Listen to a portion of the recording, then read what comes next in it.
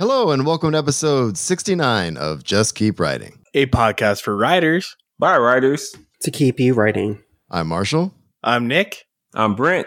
And I'm Will. Well, gents, we're back at it. Seems like it's been kind of a long time. Either that or we've all been really busy since the last time we recorded. But let's play a little catch up. Let's start with Discord. Will, you got some Discord stuff for us. Go ahead, my friend. Sure. So we're trying to do write-ins on Tuesdays, Thursdays, and every other Sunday. It'll be on the Eastern Standard Time, usually around 9 o'clock on Tuesdays and Thursdays. And on Sundays, it'll be at 8 p.m. And it's Eastern Standard Time. When you join our Discord, we'll actually make announcements of when they're having them. We've had 5 so far, and they've actually been really fun and they've gone really well. It's just a good place for everyone to come in and kind of just have some sprints that are 20 to 35 minutes long. Then we all talk and then we go back to sprinting. So that's really fun. And then we're also I'm going to host a book club for the month of August. And when you join our Discord, you will get a Zoom link for that night. It'll be on August 29th at 5 p.m. Eastern Standard Time. And the first book we're actually going to read and discuss is The Unbroken by C.L. Clarke. All of us have really loved it over here, and I think that's a really great book to start our book club off. So join Discord so you can be in the now of what we're doing and get all the perks.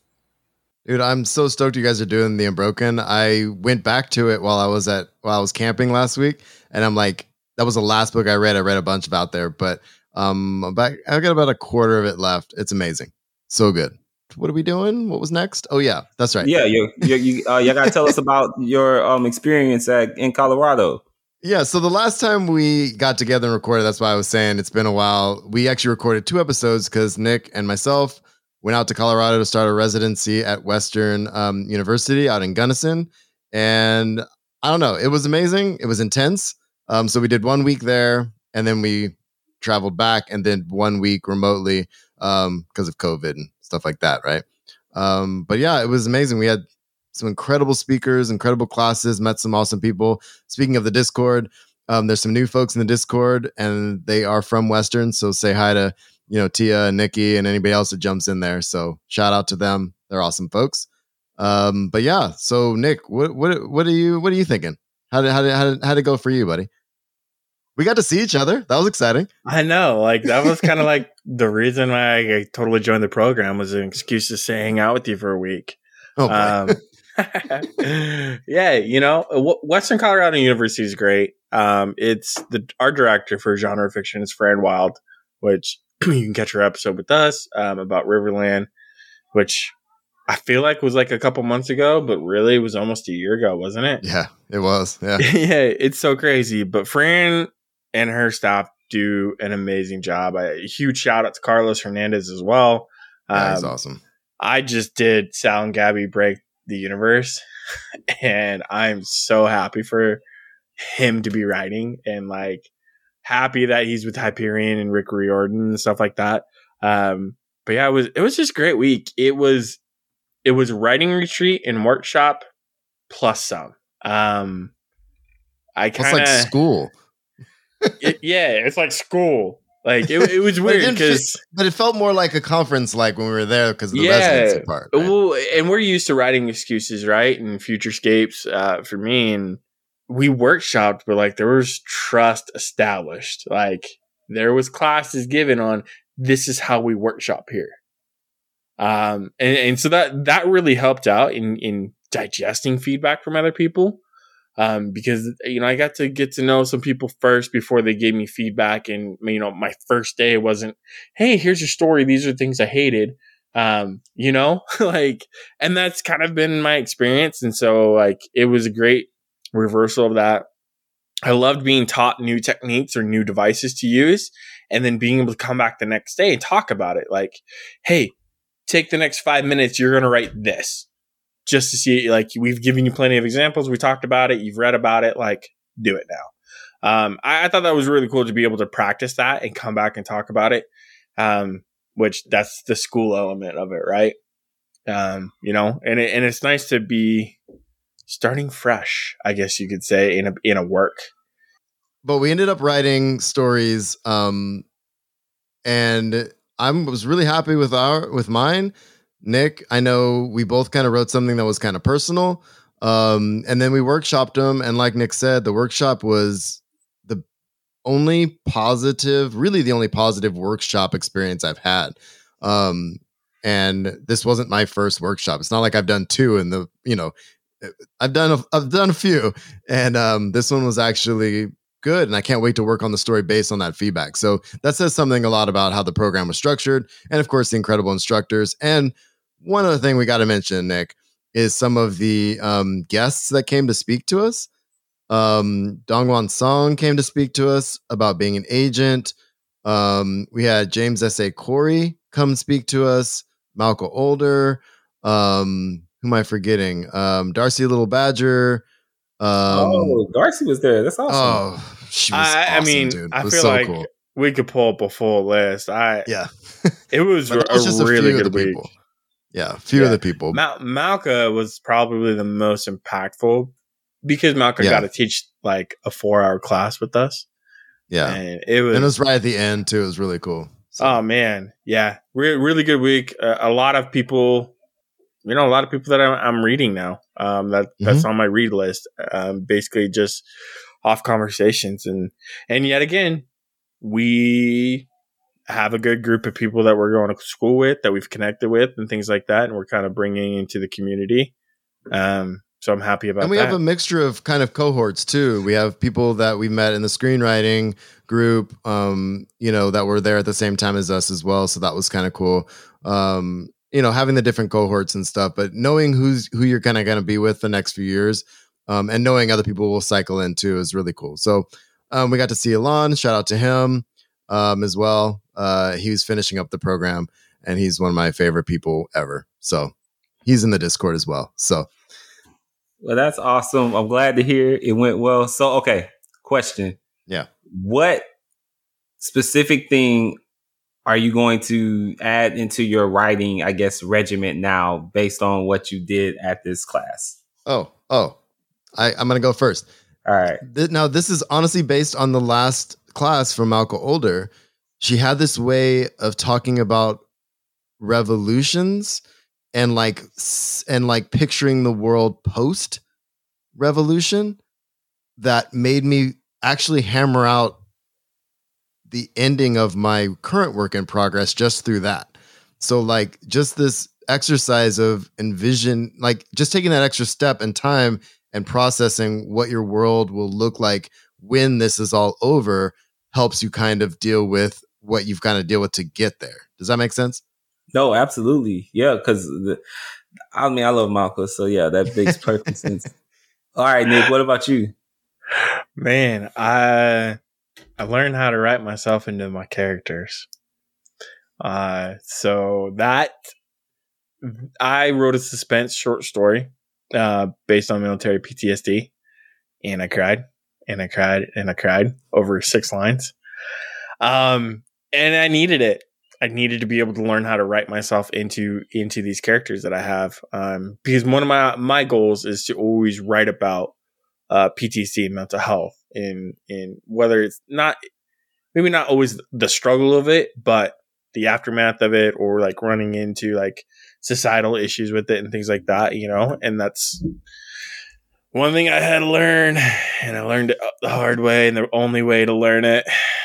I mean, that's the only way to learn it is the hard way. And I'm proud of you for learning that. That is huge. I don't think you understand how huge that is in the journey as a writer, because I think it just in general in society, people are taught to shrink themselves. And so I think sometimes writers have a hard time learning it's okay to put yourself into the story. And I mean, I know y'all have heard me say it before. You got bleed on the page, so I think you land on the page a little bit. So I'm proud of you. That's awesome. I love hearing that. I honestly, I'm happy I'm writing this story, and I'm happy with the direction and the feedback that I got. I mean, Fran gave me a lot. Class gave me a lot. Will gave me or is going to give me a bunch to work with as well because he's read it. So I'm happy with the direction that I'm going with it. So, but yeah, definitely blood on the page, and like it was something I haven't done like that before. Like, no, that's huge. And it was funny the night we were writing it, like he was crying, Marshall I was crying, doing the same thing. I kept like writing a couple lines, trying not to cry. Then I'd walk around the building. I'd come back. I'd write some more. Like it was just one of those things. Like we just had to kind of process through. But it was good having the support there and writing with other people again. It brought me back to all those times of, sitting on the boat and just talking about stories and then sitting down and writing. And kind of like what Will was talking about with the write-ins too. It's like there's something about sitting around other writers while they're writing and then kind of getting a process through it. I think it's important. It's that group energy. It's like, I think in a way it's almost the same thing as like why people go to nightclubs. You have the people around, you have the energy, you're all there like for the same reason, and you kind of feed off of each other. Yeah. So I think that's why a good group of writers can like feed each other like that. So I'm so happy this all went well and it was productive, and seems like y'all guys walked away from it with some good stuff. Yeah, it's gonna be, the program's gonna be great. I can't recommend it enough. It's awesome. So I'm excited to be part of it. But maybe let's transition. Yeah, let's transition over and talk about somebody else who wrote a thing. Brent. I'm gonna turn it over to Will to kind of start the conversation. We're gonna talk about something Brent wrote and that got published recently. So let's go. All right, so we're going to talk about Brent's story, Faithful Delirium, that came out in Beneath Ceaseless Skies in issue 335. I put a link to it in our Discord just as a precursor for everyone who's in there that they could read it. I would implore everyone, before you listen to this episode, it's a great short story that's really just, it's so rich and there's so many wonderful things about it, and I can't wait for us to talk about it. So my first question, Brent, was, let's talk about the idea itself. How did this come about? Okay. So I guess I'll preamble this with some advice, I guess. So I think sometimes, like, when as writers, we're kind of always told to strive for originality or whatever. I don't think that exists. Not really. I prefer to think of striving for authenticity. So I run to my inspirations. If something inspires me, I run to it and I don't care, and I'm open about like what inspired me. So for this story, the single, I can nail it down to a character, then I can nail it down to a scene. So the character that inspired this was Ebony Maw from Infinity War. The scene that inspired it was that very first scene when Infinity War opens, and he's walking amongst the corpses of the Asgardians. And he's basically like, you should all be so grateful that Thanos is blessing you and that you're all part of this great purpose of his. And that resonated with me so strongly. And then his character throughout the movie just resonated with me. And I was like, I have to do something with this. There's something here, right? And then there was also an inspiration from another series that's totally separate. So I don't know if anyone's ever read the Powder Mage trilogy, but in the second book of the Powder Mage trilogy, there was a god who was wounded, and this wound basically was driving him crazy because he couldn't die from it because he's immortal. And he's stuck with his wound and he can't die from it. And it's just driven him insane. And so the Ebony Maw and those two things. So I guess I should say the reason that I was able to even marry these two weird concepts is because I keep a little notebook, and as I read things, as I watch things, as I'm exposed to things, if it interests me or if it catches my eye, I write it down. And I'll be like, I like this, or this scene caught my attention, or this thing. And then sometimes I'll go back and like I'll look through things that like I liked, and stuff will just start connecting, and little synapses, I guess, in my head go off, and my subconscious will stew it up into a little recipe. So that's basically what inspired this story, was those two initial things: that opening scene in Infinity War and this character in the Powder Mage trilogy, and I just kind of married the two together. So with that, can you give us a pitch for the story? Okay, so let me see how I would pitch this. A faithful conqueror in a mission to heal his broken goddess discovers his faith may be misplaced. I guess if I was going to pitch it like that. Yeah, I feel like that's super appropriate. So I want to just read the first line to everyone because I think this instantly gives us like the kind of story that really is going to draw you in. The goddess's pained cries screeched out of the tent and up to the heavens as they did every night. Tell me about that first line because I feel like it really automatically sets the tone that we're like in this other world. Yeah, so I wanted to I really wanted to use goddess for that reason because I think goddess, when people hear that, they instantly think about mythic things, they think about fantastical things. So I get to establish real quick with just that one word that this is a fantasy story. And then when, we talk about like cries up to the heavens, that implies something powerful, right? Because it's like, if I can hear you all the way from an airplane, like you're pretty powerful as shit. So, and that's I was like, so that implies that. And then when we say tent establishes a certain kind of time frame, right? So you already got the mythic thing in your head. Then you're thinking powerful. Then you're thinking tent. So you got all those three things. It's kind of like breadcrumbs almost. It's like, okay, I got you thinking this. I got you thinking this. I got you thinking this. And then every night implies like, okay, this is something that is going to be central to the story and probably needs to be solved. So because when you hear like every night, you're thinking like, damn, is someone going to stop this person from screaming? So it kind of like, and in short stories, especially that first sentence it has to do a lot of work. Like it can't just, it can't be frivolous. Like it has to, you want it to carry a lot of weight. And, so that's what I was trying to do with that first sentence. I was trying to make sure that like I was giving you a character, I was giving you a setting, and I was giving you a problem. And I was giving you all three of those things in one sentence.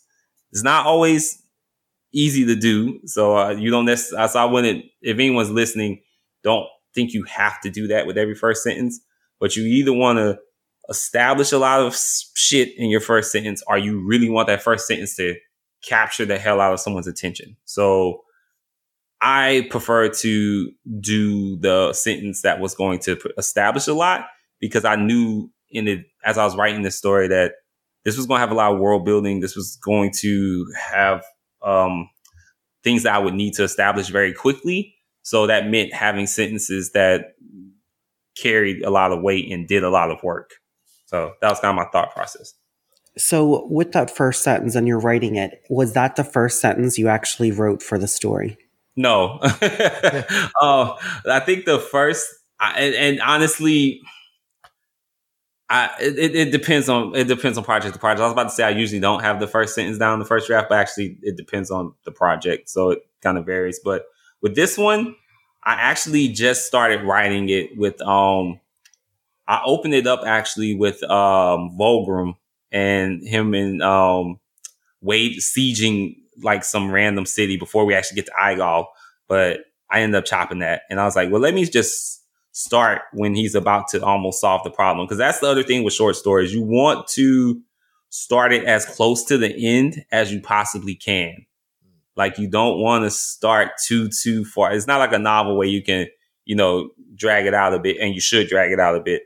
But with short stories, you want to start as close to the end as possible. So I knew I needed to start at a point where the problem was almost being solved once I went in to revise and edit. In the beginning, though, my first draft was longer, and it took a little bit to get to the point. Okay. So when you were drafting this, like when you first sat down and you had this idea, were you automatically thinking it was a short story, or did you feel like it was going to be a novel, or were you just not sure? I was aiming for a short. Yeah, no, this one was definitely, I was purposely trying to write a short because I wanted to. At the time, I was working on a novel. I was working on War King at the time, and I wanted to I needed a break from War King, so I was like, let me write this short, and that's kind of what I did. So I knew it was going to be a short for sure. Okay, so now I'm going to read a section of the story, and this is when we're introduced to Volgrim. And every night for a century, he had stood by her grand beside as she wailed through the shadows and darkness. Volgrim, as her utmost priest, saw it as his sacred duty to bear witness to the pain that must be borne by her. So here we're kind of introduced to Volgrim. And is this where you were channeling that character, Maul, right? Yeah. From Infinity War? Was that, yeah. Oh no, I was just gonna say I wanted to when I was in that scene, I wanted to make him look faithful, because that was one thing I definitely got from Ebony Maw, that he had this godlike faith in Thanos, and I wanted to establish that real quick with this character, since he is like a simulacrum of Ebony Maw in a way. Yeah, now that you say that, like, that's exactly who that is. I love it. I love that scene too. Like, there's a presence too, and like and I think you do a really good job. And maybe I'm jumping the gun a little bit here, Will. Sorry, but do a really good job in the story of showing Volgrim looking out at other people and showing us how above everybody else he is, and the only thing that really matters is his goddess. And you do a really good job of that. So I just had to throw that out there now that you said that. Thank you. So when you started writing and you were writing Volgrim, you had this idea inspired from the Infinity War and Maul. How did that idea evolve in like Volgrim the character into who he was in the story? Was there an evolution for you? Like, how did you go from point A to what the finished product was with the character? Yeah. So when I first, obviously I didn't want to rip it off, because so like I was saying about inspirations, is like you want lean into your inspirations, but like don't blatantly rip it off. Do it in a way that like you can tell it's a homage, and you can tell that someone was inspired by something, but it still feels like your own voice. Now, I think I've mentioned this in previous episodes. You got to write a lot of bad stuff before you get to good stuff. So when you lean into your inspirations, if stuff feels like a ripoff, that's okay. You'll get to the point where your inspirations will feel like they're authentic to you. So I'm just a strong advocate in leaning into what interests you and who interests you. And because at the end of the day, you're your first reader. So that was kind of like why I was like, I love this Ebony Maw character. I want to build something. So I knew, but I also knew Ebony Maw is more of a sci-fi character. And I was like, I wanted to write a fantasy story, especially because I'm letting this other element from this other series leak into it. So I was like, okay, I gotta make him a fantasy character. So what kind of fantasy character would best serve the role of a fanatic? And I was like, a priest. So I kind of was like, okay, now what I had to sit down. I was like, what specifically about Ebony Maw interests me? Like, what caught my attention? And those were the things I hammered out. And I was like, okay, these are the elements that I want to carry into Volgrim. I don't necessarily need everything about Ebony Maw. So like, I don't necessarily need Ebony Maw's powers, because that wasn't really what interests me about Ebony Maw. What interests me was his devotion to this powerful figure, and the chilling way that this guy was able to justify genocide because my God said it's okay, like, and it's his purpose. So I was like, that is the core of what like really interests me. So I was like, that's the core I built Volgrim on. So I was like, okay, I have that core. It's a fantasy story, so I'm gonna make him a priest. And then I was like, okay, for that fanaticism to really express itself, he needs the means to carry it out. And I was like, I could go the route of making him some all-powerful magician. I was like, but that's not quite as interesting to me. And so I was like, okay, give him an army. And yeah, so it's just it was kind of a process of like asking myself questions about like what actually interests me about this particular character and what do I want to emulate from that into my own work. And yeah, so I think that's kind of like where that came from. Yeah. Nick, you have a question? I think you blended a lot of what your inspirations were beautifully into what you wanted. I did get a sense of almost like they were crusaders with the I'm doing it in the name of my God. This is right. This is good. You're wrong because you don't follow my God. And I really appreciated that aspect of it. Is there any inspiration from that?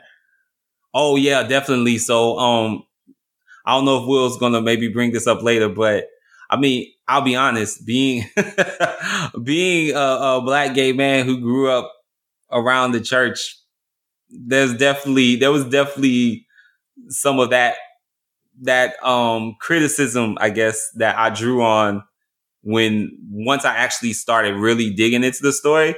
Because this is the other thing. This is the scary thing about writing authentically, though, and I'll warn the audience and writers about this, is that the more when you're really writing from a place of authenticity and interest in the things that you really want to talk about, things that you don't necessarily intend to slip out are going to slip out because you're writing from the soul, I guess maybe is the word for it. So as I was revising it and reading through it, I was like, oh, I was saying that too. And I know where that's from, because you get to a point where you kind of like, you're analyzing yourself and yourself. And yeah, so definitely that the church definitely seeped into that story unintentionally at first. And then as I was revising it, I was like, let's stick with it. Let's massage it out. Let's make it like kind of work. So that was a good segue because I want to read this paragraph. And tell me if I'm saying the city wrong too. You can correct me. Oh, it's Igal. I'll just say Igal. Igal, yeah. Volgrim bit back his disgust the next morning as he viewed the city of Igal in the daylight.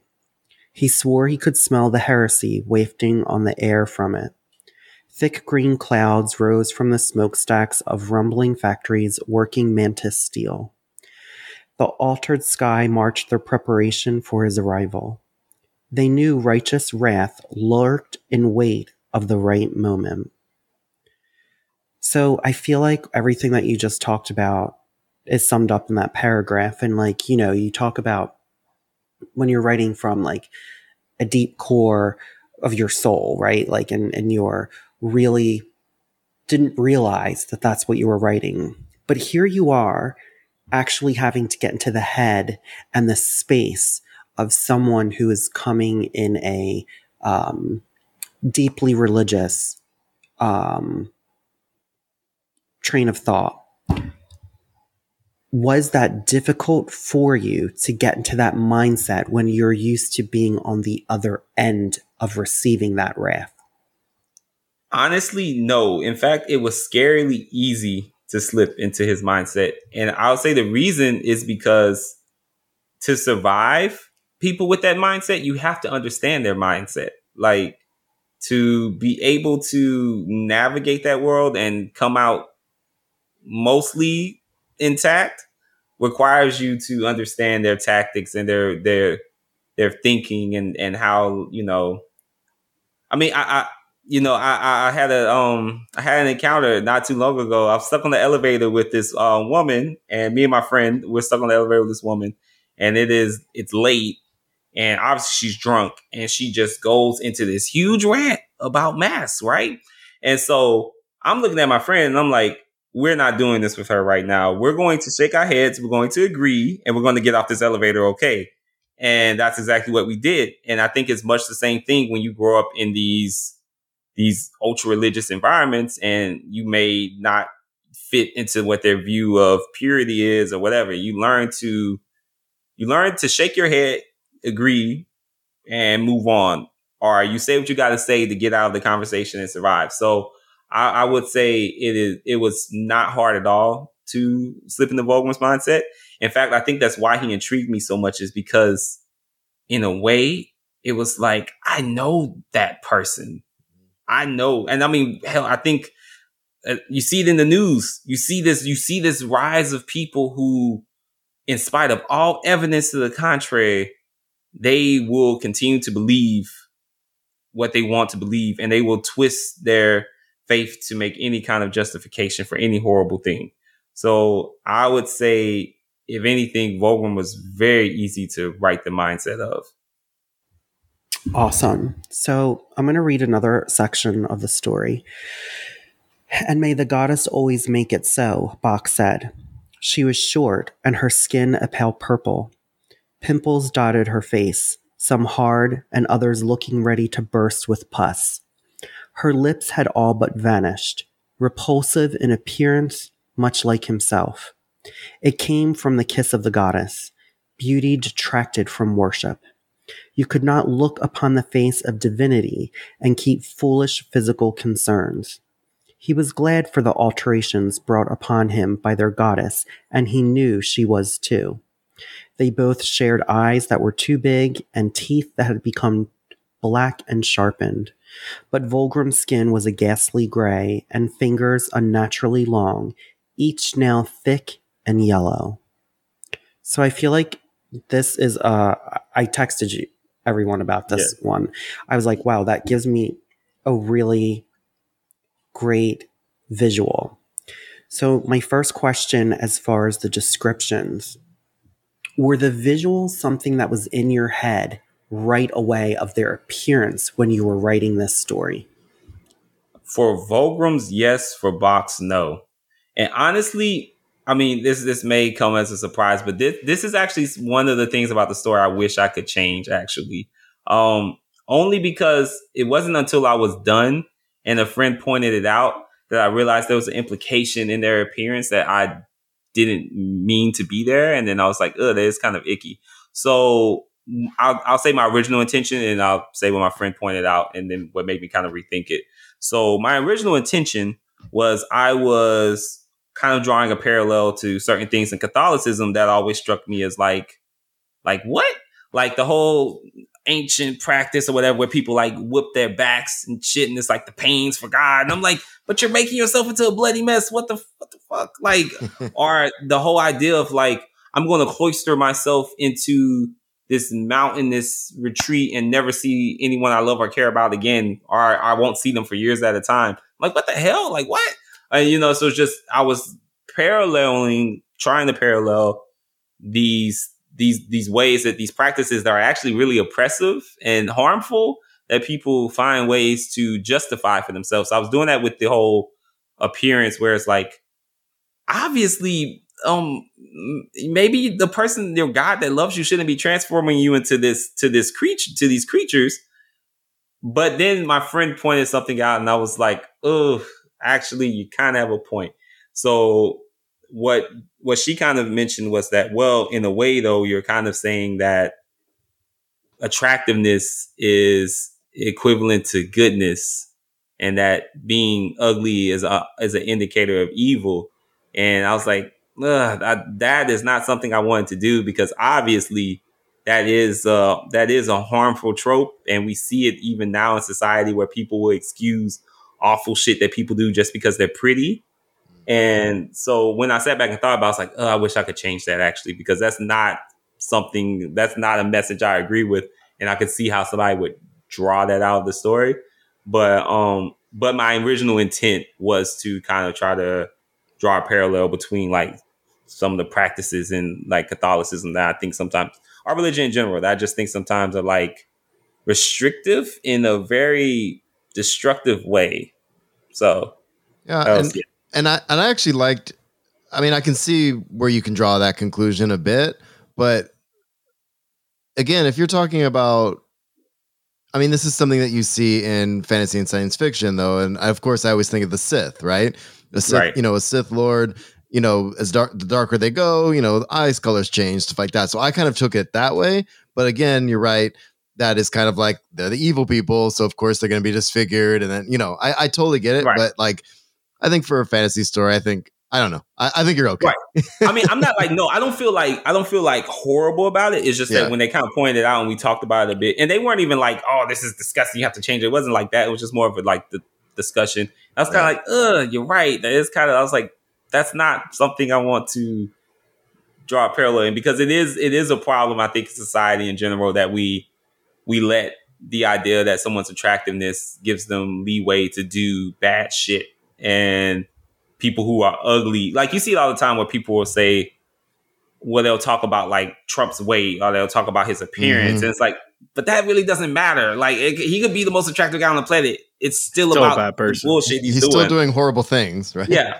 So I kind of was like, maybe if I could, I would go back and tweak that a little bit. But I took those transformations as their inner personalities reflecting on the outside. You may be pretty on the outside, but if you're ugly on the inside, you're ugly on the inside. I thought it was a clever way to show that, like, they accepted the goddess and they were doing these bad things, and then they're transforming into hideous creatures. I took it as, it was just their inside. Now, like, how they look on the inside is now how they look on the outside. Yeah, and I totally can see both sides of it. So it's not like one of those things where I'm like drastically like want to email Scott and be like, oh, let me change it. It's just one of those things. Because I think too, also as a writer, what you got to kind of accept is like, no story is going to be perfect. No story is going to be without a potential flaw or without something that you wish you could go back and tweak. Like that's just the nature of being a writer who wants to put work out there to be consumed. Like there's no way to account for however many people have read the story. And there's no way I could account for all of them. Like I have to create the best thing that I think I can create and feel comfortable having out in the world, and kind of let the chips fall where they may. So I want to follow up on I thought that was really descriptive and really painted a really strong picture, but I want to be devil's advocate for a minute. Do you think, when you talked about beauty and ugliness, do you think this is something that you've internalized, of that the beautiful are revered like the goddess, and it is those that are ugly are automatically considered less than or wrong? Do you think that was something you were like internalizing and put out in the story, and then like looking back, thinking of what your friend said, oh, that's really interesting that came out? Yes, I would say there is some internalization with that. And, I would be, I would be remiss to try to act like, no, of course not. I never let someone's attractiveness let them skate or stuff. Like, no, that's bullshit. That'd be a lie. I mean, I definitely think that there is some internalization with that. And I mean, it would be, like I say, I would be remiss to try to act like that's not the case. Like, I mean, first of all, I'm a gay man. Like our culture is literally just like attractiveness is goodness, like thrown in our faces like all the time. So even though I can reflect and know better, like and I think too, this is the thing where you see a lot of these discussions on Twitter when people point out elements and stories that might be a bit problematic, and then the person automatically gets defensive. They're like, "Oh, well, I'm not that kind of person. Oh, I'm not that." It's not necessarily calling you that kind of person, but there may have been something internalized there, or something you need to explore. And so this is the tightrope of being a writer that's publishing things, right? Because as you're writing, you're still growing. So you kind of have to accept that, like, you're going to put imperfect work out there, and people are going to notice these things, and people will call you out on them. And I think your best bet as an author is to, before you even, and I would say this is on any level, before you hit send on that first piece to anybody, you need to figure out for yourself, how am I going to handle criticism? How am I going to handle criticism that makes me uncomfortable? How am I going to handle criticism that is blatantly wrong? Or how am I going to handle criticism that attacks me as a person? Like you have to negotiate all these things with yourself, I think, before you even hit send.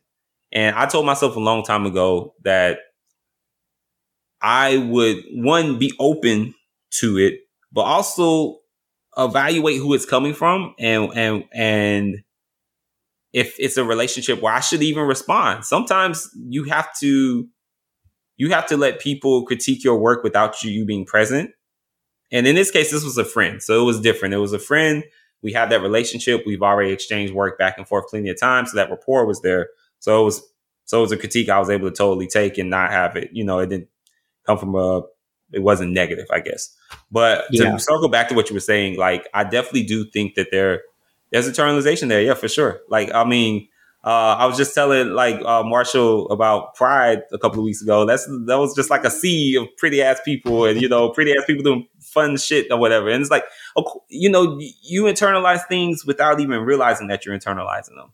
Like, and the unfortunate part about being a writer is that your internalizations slip out on the page. Like I was saying before about the whole thing about me criticizing religion, I didn't necessarily realize that was happening until I went back and reread the story. And you're still not going to catch everything that you put out on the page. There was actually, when I was in college, I met this writer, Milan Dressler. She's a novelist, great person. She sat us down, and we were all like creative writers at the time. And she was saying, if I could offer you any advice, she was like, before you ever have anything that like a novel get published, talk to your friends, talk to your family, and tell them that they're not in these stories, because they will read themselves into them, and you will offend people, you will hurt people's feelings, and you'll have to deal with a whole host of shit. So I took that advice to heart. And the reason she said that, and she also said too, you have to be mindful that you're going to put stuff on the page that you may not have meant for people to know about you, or that you may not have even wanted to put on the page, but that's the risk you take as a writer. So these are all things I've kind of like internalized and kind of like discussed with myself, I guess, before I really started putting stories out there. And yeah, so to bring it all back, yes, I think there was some internalization there. And I think if there wasn't, or if I didn't realize that there wasn't, it wouldn't have made me think twice and be like, damn, I should change that. Like, I would have, I think it became like a damn, I should change that, because like I realized she was right. And I mean, it didn't necessarily suck. It was just one of those things where I was like, ooh, be careful of that in the future. Like, think about that going forward. So, and this is why, like, I really liked Marshall and Nick saying they had like a good writing group at their classes, because that's what a good writing network does. When you have good friends who are writers, they can gently tell you these things, and you can, if you think it's valid, you can choose to think about it going forward in your work, and you uplift each other that way. So yeah, I was definitely grateful for the critique, but it was definitely something that made me like think like, oh shit, I need to think about this going forward, and how do I describe my antagonist? How do I describe my protagonist? How do I describe the other? How do I, describe the fantastical? Like all of that, so yeah. Awesome. No, I think that's a really great point. I'm going to read another section. The words resonated now, and Volgrim endeavored to accept the general. And now, a true, genuine friendship existed between them. Friendship, when rooted in unyielding respect, could birth 1,000 acts of courage and as many much-needed whispers of truth. General Bach had steadied him across many a conquest and showed him the way of caution when his dedication to the goddess sometimes stoked him to unbridled righteous passion. So here we see two people who are fanatics, where we have the General Bach really kind of rein Volgrim in sometimes, but at the same time, they both believe their own shit. Yeah. So tell me about that relationship. Was that something that like was there automatically when you were writing it, or was it something that you gave thought of about like when building a someone who's like very highly religiously fanatic? So in the first draft, Bach wasn't there. In the first draft, it was just straight up Volgrim. And upon rereading it, I realized I'm like, okay, so this guy's a priest. He's a general. He knows logistics. He knows how to wage warfare. I'm like, it's a lot. It's giving Mary Sue. So I was like, okay, I need to And also too, I was like, well, would it make sense? Would a guy with this much fanaticism really be able to manage an army? Would he know to pull back when something wasn't going right? Or would he know how to say, okay, we rest for the day? Like somebody like him would be like, no, we persist. Like, so I was like, okay, there needs to be an opposing force that kind of grounds him, but doesn't diminish him. So I kind of came up with Bach. I wanted Bach to be a woman because one, I don't think you see enough female generals in fantasy, and so I was like, that's cool. And typically, what you see is the woman is made the hysterical one, bent mad on power and unable to control her feelings. Like, I mean, I love the Dark Phoenix, right? Dark Phoenix is one of my favorite characters ever, but that's part of a long string of characters that, when women all of a sudden get great power, they become these hysterical, dark creatures unable to control themselves. And they want to burn the world or destroy it. You see it with Dark Phoenix. You see it with Scarlet Witch. You see it with Ravenna. You see it with all these characters that, like, these women characters, when they grasp power, they become illogical, power hungry things. And I was like, let's try to subvert that a little bit. Let's have Volgrim be this guy who's just kind of like this almost hysterical fanatic, and let the woman be the logical warrior. And so that was kind of like what I was thinking. I was like, let me subvert that a little bit. And also too, I didn't think that they would be friends right away, because I'm like, that wouldn't make sense. Like, a guy like him, a fanatic like him, would be intensely jealous. Like, I was like, I just didn't see him like making a lot of space for friendship. But what I kind of like was thinking that it would eventually grow into that, because they both would see that, oh, well, we may not like each other necessarily right away, but we both have love for the goddess. And I think that in Volgrim's head, at least for me as an outsider looking in, I don't really think they were friends, but I think in his head, his fanaticism like made them friends, and they were just bonded.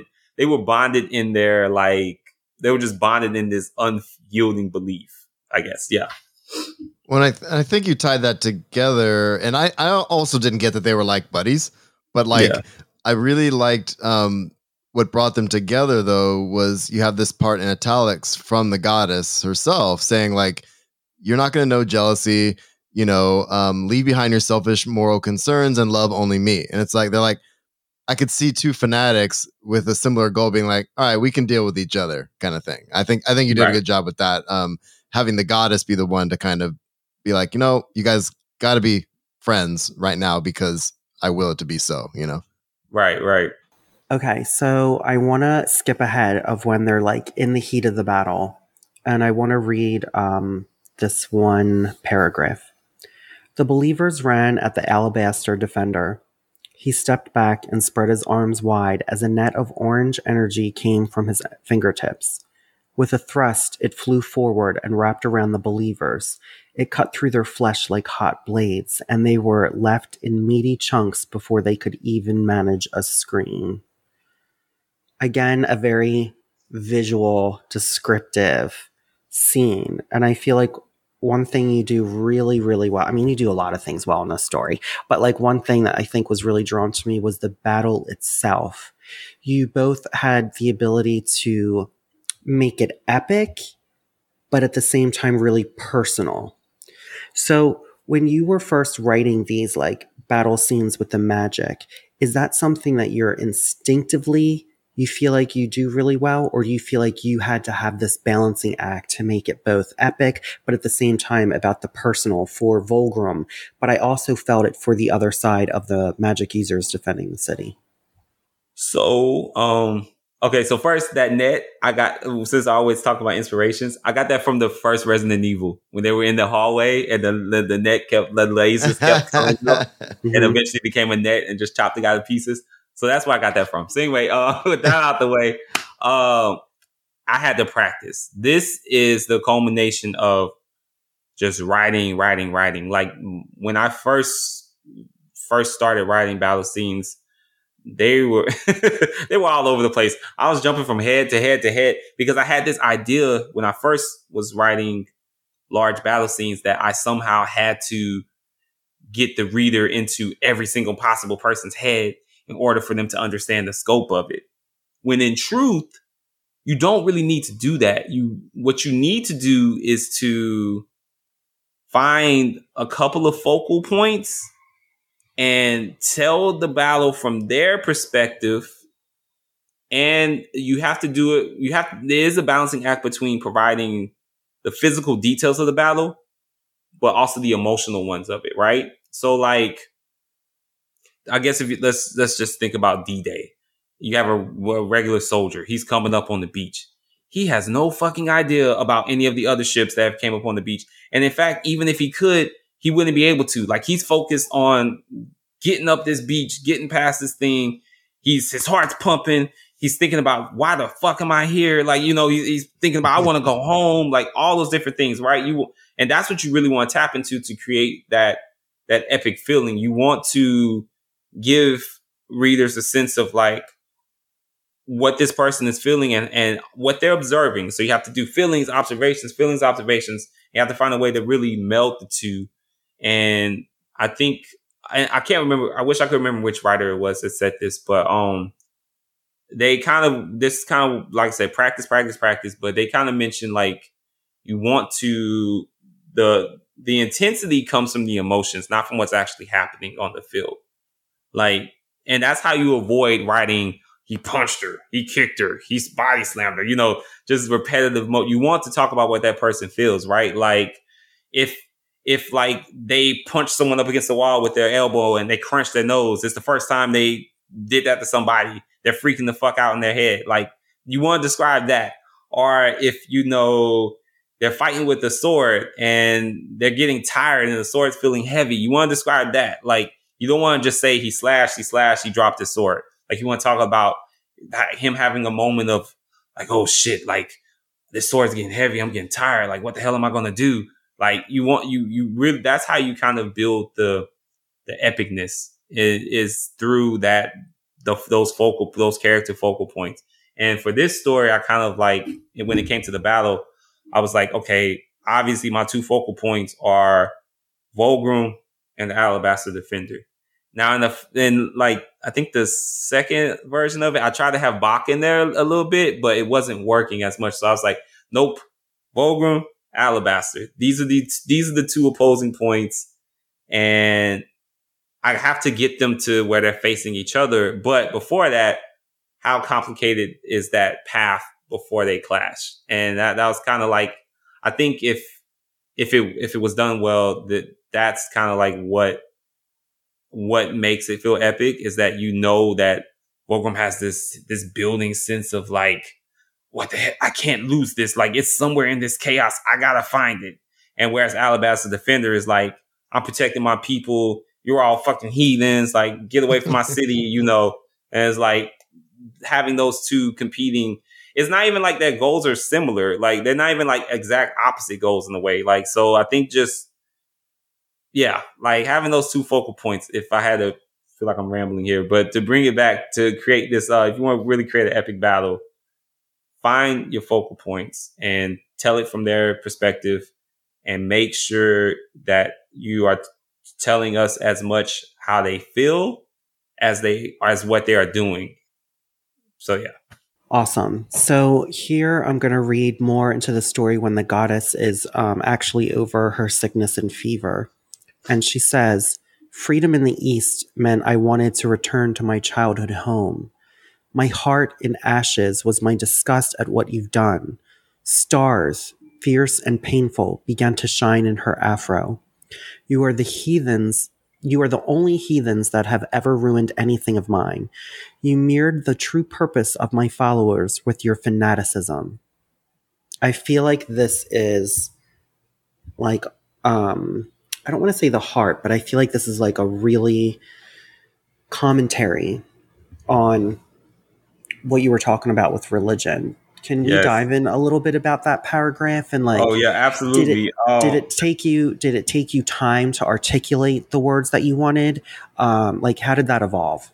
So once I realized I was critiquing religion and the church in a way, I knew I wanted to critique misinterpretation of holy text. And I wanted to critique how people will take something and reinterpret it either out of ignorance or out of willful maliciousness to create a new purpose. So I always think of this like in the Bible where they talk about I'm going to mess up the quote so Christians don't get mad, but it was basically like the camel through the eye of a needle, right? So people literally used to think like camels had to walk through a needle. That was like a test of faith, like a little eye of a needle was something. I can't remember the exact quote, but anyway, what they actually meant, a needle was a narrow valley, like a camel through a very narrow valley, not an actual fucking needle, but it was misinterpreted. It was misinterpreted, and it was, and it was made to mean something that it wasn't. And so I knew I wanted to critique that, and I wanted to kind of like have, because I always think about like what would these Christians do if God came down and was like, I never said shit about homosexuality. What would they actually do? Like, would they believe it? Would they feel betrayed? Would they curse God? Like, what would someone do? Because I always think about that. Like, what would people who have used their religion to justify their hate, what would they actually do if the deity that they worship told them that you fucked up? That is not what I meant. And that's kind of what I was doing with the goddess in this thing. And it's kind of funny, actually, that this is something I realized, like, again, one of those things I probably made commentary on and didn't really realize it. The goddess is a Black woman. Mm-hmm. And how often do Black women have to say, listen to us? And then when people choose to listen to them, they listen how they want. They don't listen to actually what they're actually saying. So I realized that kind of got stuck in there too. And I was like, oh, well, I'm going to keep it. But that was my that whole passage. That's what it's supposed to speak to. It's like people who use their religion to justify horrible things having to be confronted by that actual divine source telling them like, no, you're a disgrace to me. Like, you completely didn't know what you were talking about. And, so I'm not even gonna lie, I was kind of cathartic. Like, in a way, writing that was actually very cathartic. And, yeah, so that was kind of like my whole mental behind that one. So, in there, Fulgrim learns that, it wasn't the goddess' wishes. And he says, you just can't claim delirium. That won't fix it. And I'm going to read this next section. The goddess paused. My life does not depend on worship. It does not depend on love. Consider how long I have been alive. I've known every emotion, every sensation. Your threats are useless banter on the wind. I will live long after my name is forgotten, and I shall enjoy watching you two monsters writhe till the last of your days. Then I have a question about that one. Just slow your roll. Then I have, it goes on, and this is coming near the end. She had ruined him. He had given her endless devotion and love. He had buried all else above himself to love her, and the only rewards she had provided were words that tasted like Karen.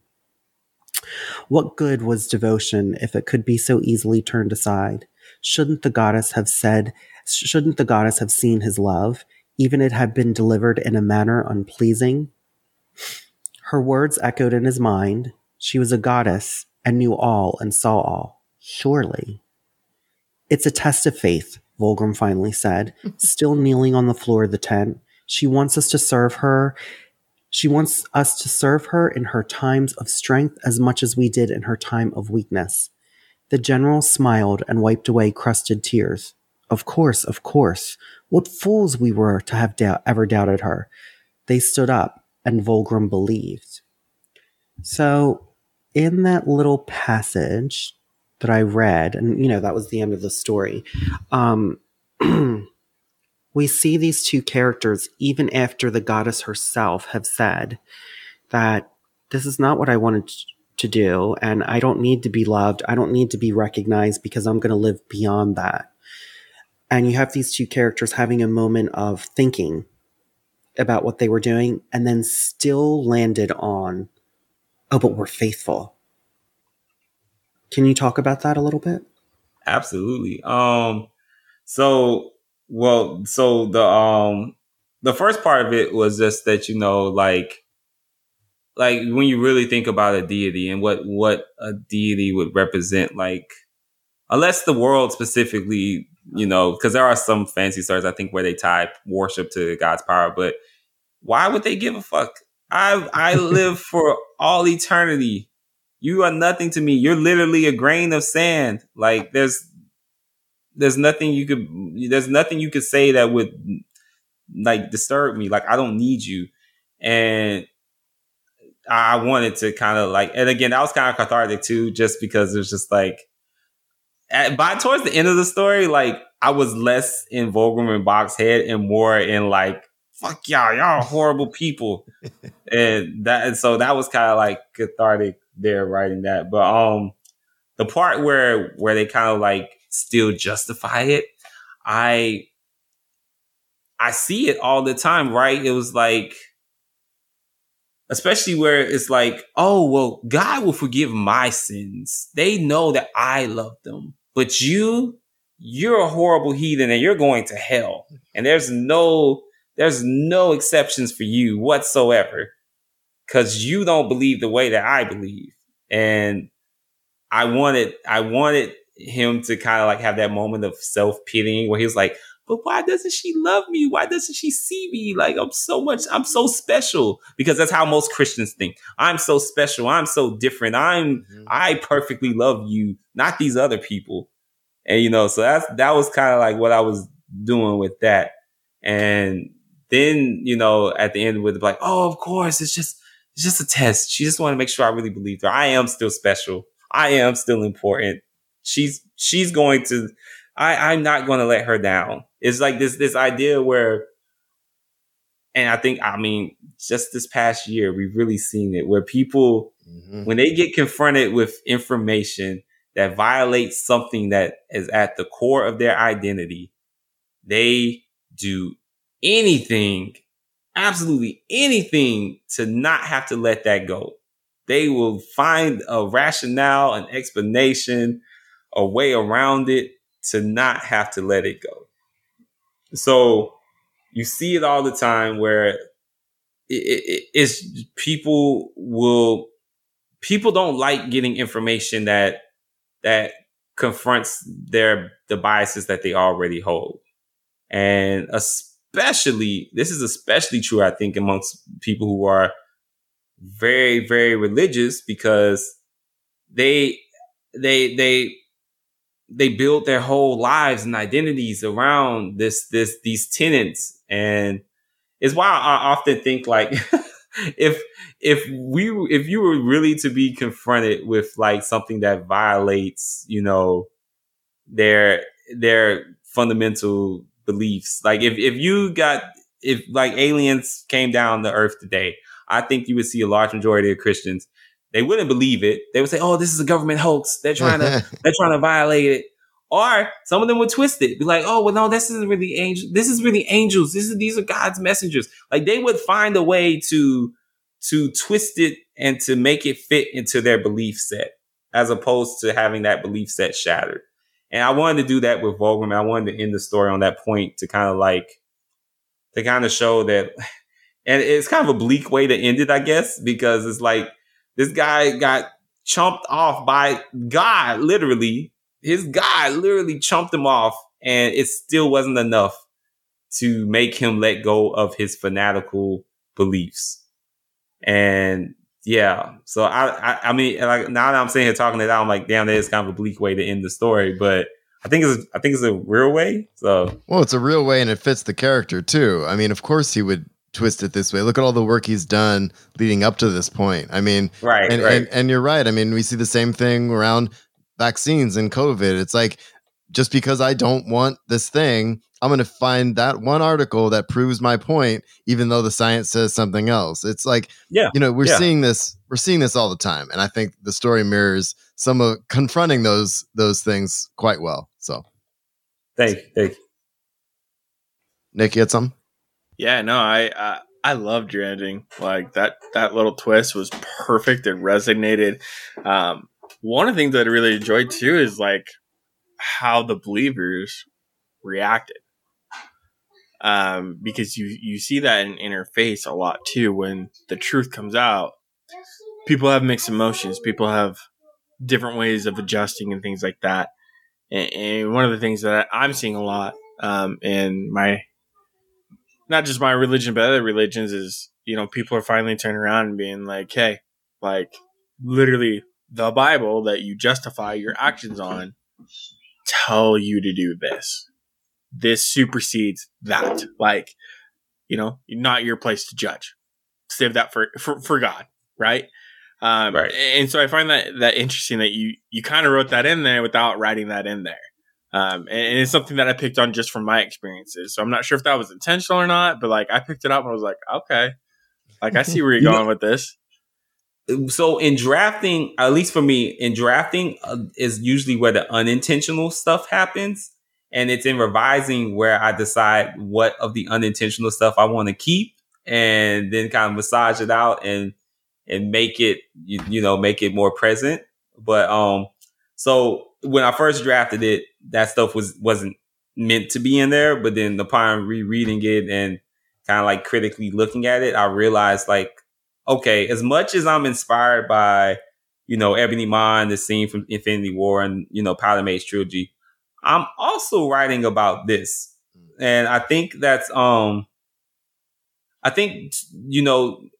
of talked about with the self-editing, but themes is definitely something I think you have to consider in your work. And not, and that's not to say every story needs to have some weighty theme behind it, but all stories are saying something. And I think you have to kind of figure out what any given story you're writing is saying.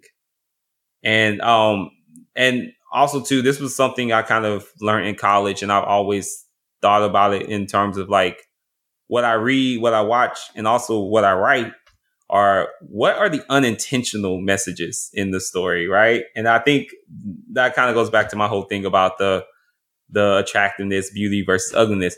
That was an unintentional message. I didn't mean to put that in there. It wasn't intentional, but it was in there, right? So I think you have to you have to analyze your work with as much of an eye, or even more so an eye, than you do the stuff you read and consume in other media formats.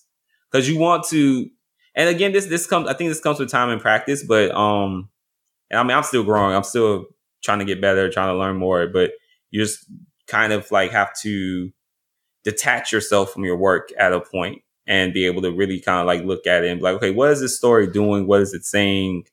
And is it saying it in the way that you want it to? So once I knew it was about religion and kind of like critiquing this idea of fanaticism and misinterpretation, I tried to lean into it.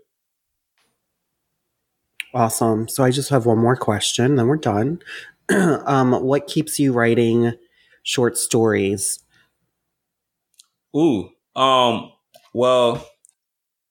for me, I have too many ideas. Like I have notebooks of just potential ideas sitting around. And I find that short stories are a great way for me to kind of like work through those and, and create those little pockets of story and kind of like get it out of my system.